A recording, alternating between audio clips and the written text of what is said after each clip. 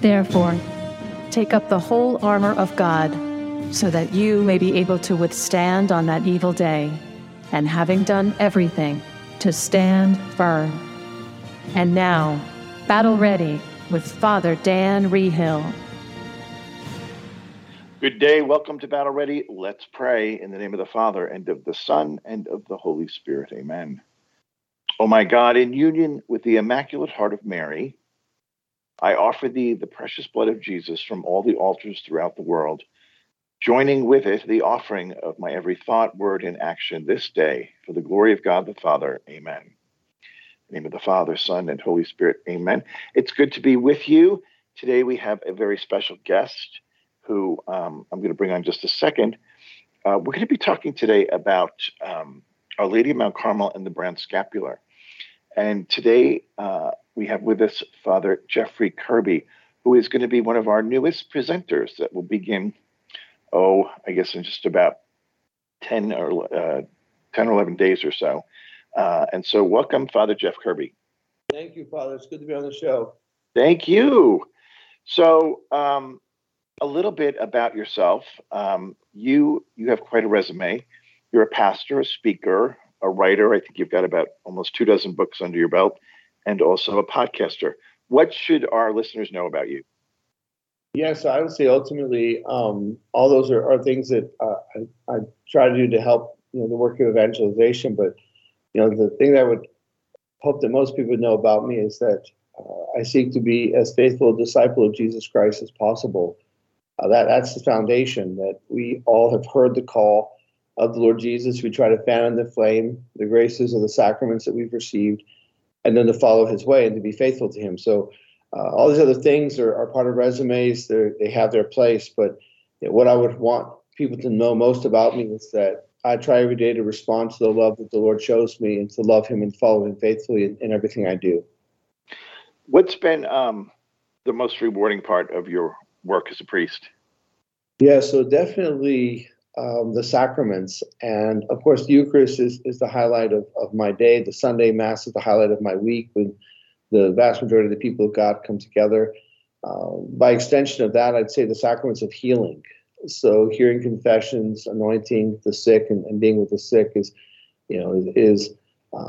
both a act of oblation, but also there's a strong act of encouragement, and it just kind of puts us right in the situation of knowing what this really is all about. That ultimately we desire the healing and the mercy of God, and the more we're able to recognize that we need those and avail ourselves of them, then the more we're able to receive them. And so to witness that type of faith and humility among God's people is always very rewarding and convicting to me in my own discipleship. So I love the sacraments. I love preaching. I love being among people. I love getting to know their stories and how God has worked in them and through them. And just love being a priest. I love my vocation in light of my Christian discipleship. So to be a disciple and priest, it's a wonderful life. And you coming to us from South Carolina? Absolutely. Yeah, greatest state in the Union. Don't be jealous. I'm not. Our Lady of Grace? That's right. I love the title of our church. We're one of the newest parishes in the country. We're only about 6 years old. I was blessed to be the founding pastor of the parish, and I love that we had the title. It was Padre Pio's favorite title of Our Lady, and I love it. Our Lady of Grace, yes. Oh, I didn't know that. All right, so today let's talk. We just this past Sunday would have been the Feast of Our Lady of Mount Carmel. In fact, it is, but because it's a Sunday trumps memorial. So I know you wanted to talk about the scapula. Where do you want to jump in? Yeah, so I think that maybe just to help some people, just in case if there's some newer Christians or people who are just beginning to take those initial steps of deeper discipleship, they might hear scapula and they might not be aware of what it is. I'll tell you, Father, one thing that I've learned more and more as a priest is that the basics are lost, and so So to help maybe just people to hear a scapular, there are multiple different scapulars in the life of the church. They're indicated by their color in popular conversation.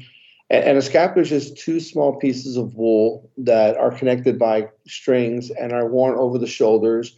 So one part of the scapular is on the front of the person, the other part of the scapular is on their back.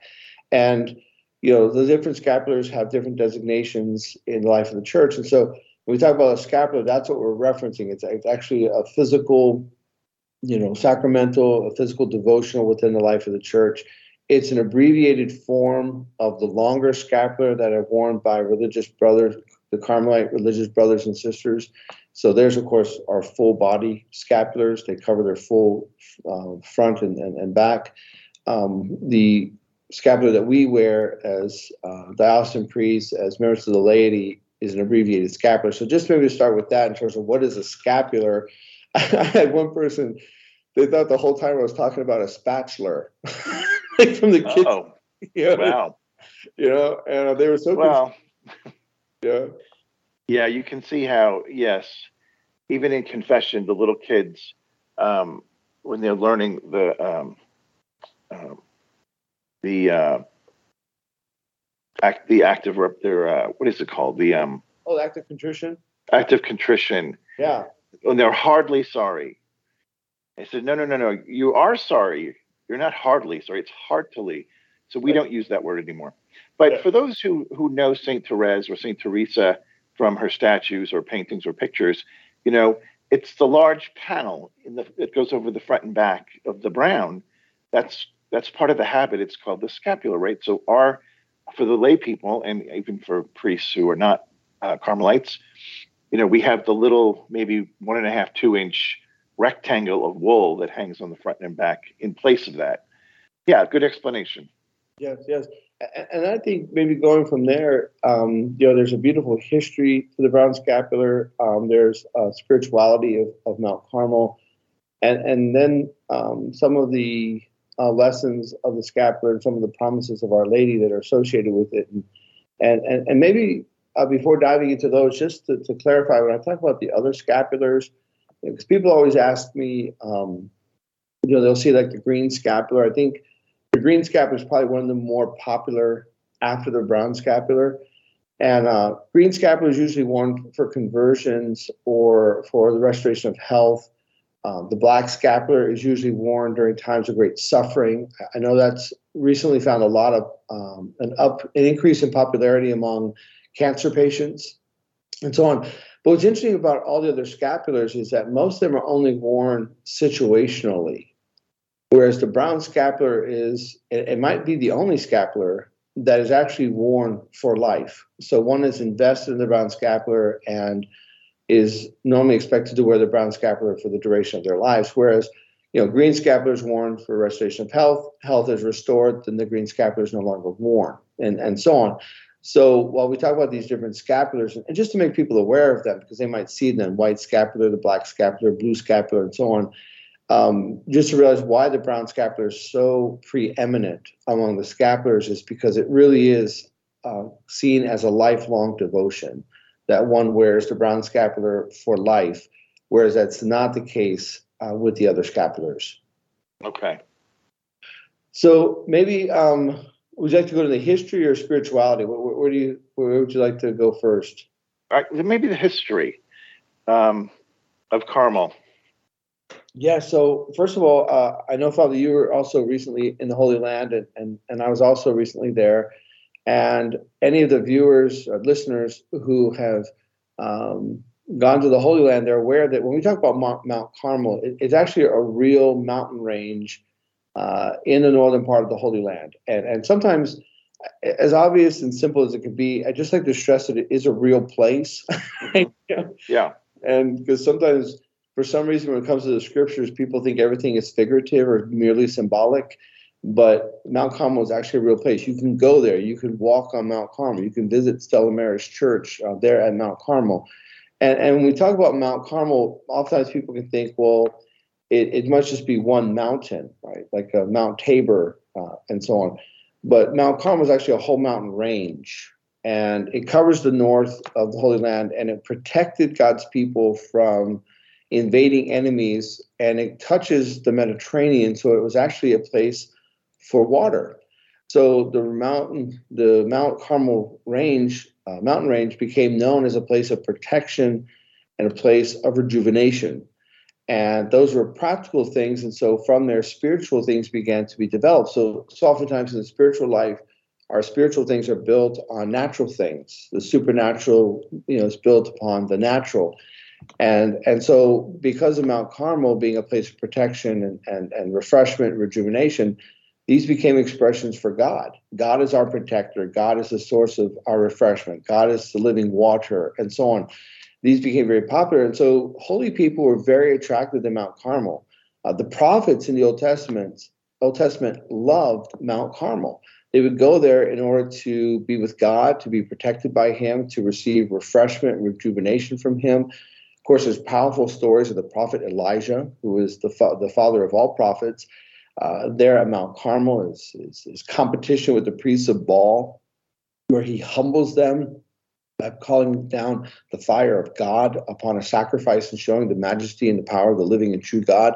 So powerful, powerful stories. So, early in the Christian tradition, men and women, because of the prominence of Mount Carmel, became very attached to it and felt a call to basically live as hermits there at the base of Mount Carmel. And as they were living the eremitical life, so living as hermits there throughout Mount Carmel, because there's all these tunnels and caves throughout Mount Carmel, that as they were doing this, they developed this very keen spirituality, the Carmelite spirituality of listening to God, waiting for God, being in a posture of receptivity. Now, as soon as I begin to describe all this, those are everything our culture is not. Yeah.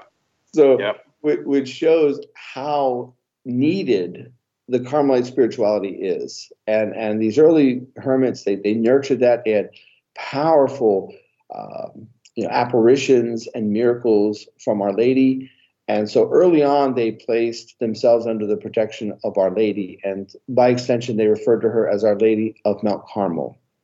And that devotion grew. And then fast forward to the 13th century, the needs of the church required itinerant preachers. So mendicants, it's a Latin word, it means beggars. So if you think of like Franciscans or Dominicans, so at the same time that God was raising up the Franciscans, he was also calling the Carmelites to carry the spirituality of Mount Carmel throughout the church. So the hermits became friars. And that's how the rest of the church became more invested in the Carmelite spirituality. And then one of their general superiors, St. Simon Stock, who was from England, was visited by Our Lady, and that's when she gave the Order of Mount Carmel her habit, so the scapular, and gave us powerful promises of those who wear the brown scapular and who live the way of the Lord Jesus. So maybe just to highlight that this history is from a real place. It's drawn right from salvation history. And it's ultimately a spirituality of waiting and listening. And again, I think our culture needs that. We all need that. It seems like we have this frenzied pace, go, go, go, go, go. It's like, and to have a spirituality that says, no, right? It's like, stop, rest, listen, wait, right? And be at peace while you're waiting. I think we definitely need that today. Yes. So on July 16th in 1251 is the day that Our Lady appears to St. Simon and says, "Receive, my beloved son, this habit of thy order. This shall be to thee and to all Carmelites a privilege, that whosoever dies clothed in this shall never suffer eternal fire. It shall be a sign of salvation, a protection in danger, and a pledge of peace." So a very powerful promise, but it's not magic. This is what makes me nuts when people come to say, if I just wear this, am I getting into heaven? No, it doesn't. You have to, it's the whole interior disposition that is surrounding the Carmelite order that is part of this, right? So what I think it means for people who may be off the beaten path, if you commit to the promises that you must undertake while wearing this scapula every day, which is the office of the Blessed or Blessed Mother, which can be dispensed by a priest to do the rosary. If you're doing that every day, my hope is that the graces would permeate the person's heart to give them a true conversion, whereby they would at least get to purgatory. Don't you think it has to work something like that? Absolutely. In fact, similar to yourself, Father, when I hear people misapply the promise of Our Lady, I also just want to do backflips. Like, what are you talking about? Now, I like to remind people that, when we make a promise in the material world, it's very quid pro quo. So, you do this, I do that. So there's a mutual exchange back and forth. It's like, okay, that's it. Again, very business-like. And I sometimes joke around and say, God is a terrible businessman, right? There is no quid pro quo. When we talk about the spiritual life, promises are different. Promises in the spiritual life would be like, I decide I want to learn how to play the piano. I start to meet with an instructor, and the instructor says to me, now listen, if you practice every day, you're going to be a good pianist, right? And I just say, this instructor said I'm going to become a good pianist, so I'm not going to practice. I'm not going to be disciplined. I'm not going to, spend my time on the piano bench and so on, because I'm going to be a good pianist because this instructor says so, right? Well, that's gutting out a whole portion of what the promise is based upon. So when people say, well, no, God says if I die wearing the scapula, I'm going to get to heaven. Well, if you're wearing the scapula and doing what you're supposed to be, then that means you're following the way of the Lord Jesus. You're trying to, live a life of virtue. You're trying to nurture prayer and so on. And that's going to be the cooperation with grace that will merit you salvation in Jesus Christ. Not wearing a scapula. I mean, you can imagine, as one spiritual writer said, how many souls are being dragged to hell by their scapulars? You know what I mean? And a mere piece of wool means nothing. Wearing the piece of wool so that we're reminded to follow the Lord and to remain faithful to his way, that can help us to merit salvation in Jesus Christ. Yeah, the scapula is an outward sign of the person's individual decision to follow Jesus like Mary, to be open to God and to do his will, to be guided by faith, hope, and love, to pray daily, and to discover and seek out God present in everything that's happening around us. If you do that every day, you're going to get to heaven. Amen. But that's the part people sometimes miss. Not everybody, but some.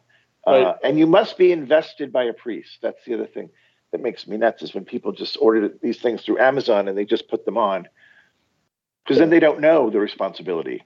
Exactly. And it's not able to be explained or placed within the context. I mean, the book I wrote on Journey to Mount Carmel is actually a 9-day preparation. I stress to people there's no official preparation time by the Carmelite order, but I drafted a few things just to try to help people to understand and to use their investiture in the brown scapular as an opportunity to kind of do an examination of conscience of their discipleship, to recommit themselves to the Lord Jesus, to Our Lady, and to understand what this means and the help that it's supposed to be. Because, right, if you just order it and you put it on, and it's like, well, then at what point does it just become jewelry? Do you know what I mean? Mm-hmm. Like, yeah. So I will tell you this, though, Father, what's interesting is we have this whole movement of young Catholics who are very much attracted to the tradition of the church. It's encouraging and of course calls for some prudence in some places, but very, very encouraging. And years ago, a college student approached me after Mass and said, can you put me in the brown scapular? And I'm like, what? What are you asking me? It's like, so can you put me in the brown scapular? I said, what do you mean? And he had the brown scapular. He had ordered online, and he has this. And he goes, well, don't you have to you have to put me in this? Okay. I said, okay. you want to be invested in the brown scapular, And he goes, oh, yeah. So, okay, good. Because what was inspiring is this young Catholic had heard about the scapular, never been taught about it, didn't know what it was, went online, ordered it, and thanks be to God, was instructed to go to a priest, and just wanted an aspect of our tradition to help him, live the Christian way of life. And obviously it took a little bit of time to explain to him what it meant, and asked him, do you want to be invested now, or maybe you want to take some time to reflect on this and prepare and so on, But I mentioned that because, we have to know the scapulars, we have to know, what their purposes are, prepare well for them. And if any listeners just need to hear that story, because we have a lot of younger Catholics who are dynamically in love with our faith, but they don't know what they're talking about. They really just don't know. It's like the whole tradition just was put on pause. We had a little bit of time, and now we have, many people who are coming back to the tradition, and some of the ones who are coming back to it are young Catholics who've never been given it. Like they're like novices, and that's not their fault. That's our fault, the church's fault. And this is one of the reasons you are now coming, to Radio Maria. You will have a show that follows Battle Ready on Mondays and Wednesdays, and it's called Of First Importance. And it's going to be a wonderful teaching mechanism about all things that are the most important to the life of a Catholic. So thank you for doing that. And it begins on July 31st, which is 2 Mondays from now. Very exciting. I'm over the moon about this opportunity. So grateful to you, Father, to Radio Maria for the opportunity, and I hope that I can just contribute to the good work that's already being done. I'm just so excited to be a partnership and working with Radio Maria. So I'm grateful. Thank you. Well, we're so happy too, and this is going to be such a great. It's a good following, because it's a whole hour now of really good, strong teaching, as you put it, in kind of fleshing out what this would be, living out the revelations of God, in the constant exchange between the Church and the Word of God. And First Importance will highlight this exchange and help the listeners to appreciate the movement of sacred tradition through the ages. What else could be of such importance in this day we live in? Amen. And I think that, what, listeners are already getting from your show and from other content at Radio Maria, it's just going to be foot stomped and developed in the show I'll be doing of First Importance, and really just showing, what it means to really accept the revelations of God, the teachings of God, and to really try to live them, and how that shapes everything. You know what I mean? Like it changes everything, and to just kind of walk through that, and to help people to appreciate that, So I'm really looking forward to it. I've already kind of started to compose, kind of like my general notes, because I don't want to try to cram everything in one show, right? Mm-hmm. Yeah. But slowly develop things, but just to show that God, reveals himself. He wants us to know who he is. As a church, we're constantly going back and forth to this revelation. Revelation ended with the death of the last apostle, but our understanding and application of that word, and that revelation continues until the Lord returns. And there are things that we learn along the way that have always been there, like the Assumption of Our Lady, right? I mean, it took us, 1,950 years or so to finally say, oh yeah, that's right. Yeah, she really was assumed body and soul, right? Mm-hmm. It always been there, and Christians have always prayed to Our Lady under that title, and yet it took time. And how did that happen? Well, it happened by good Christians praying and taking the faith seriously. And there was this development over time, this deepening of understanding. And as that happens in the church, it happens in our own discipleship. Like God can say something to us in prayer that we have to unpack, and we have to keep going back to in order to slowly learn. And the waiting isn't a game. God is using the waiting as the first part of the answer, so we can understand what he's given to us. So Anyway, you can tell I'm excited about this. Yeah, well, it is very exciting, and it's the perfect time for it to start. Couldn't be better timing. So we only have about a minute left. I just want to know about your own call to priesthood. Like, how did that happen? Yes, I first felt called when I was in the fourth grade. Wow. Yeah. But I got older and had other things on my mind, and went off to the college and grad school, and then in grad school, I was on my way to law school, and I said, this has been on my mind and my heart all these years. I sought a priest mentor, and he said, Jeff, if you're going to be sincere and honest with the Lord, you have to answer the question whether you say no or yes. You just have to answer this question. Like, you can't leave this open. And the dangers of asking the Holy Spirit to speak and opening that door, because we open the door and he just kicks it wide open. Yeah. And that led to me promising 1 year. And needless to say, that 1 year led to seminary and now to almost 16 years of priesthood, thanks be to God. So the Lord has been very patient with me. That's amazing. Okay, so of first importance begins July 31st, following Battle Ready at what would be 9:30 Central, 10:30 Eastern. Father, will you give us your blessing? Absolutely. May Almighty God bless you. May He grant you His peace and healing, Father, Son, and Holy Spirit. Amen. Amen. Thank you for being with us. This is Father Dan signing off.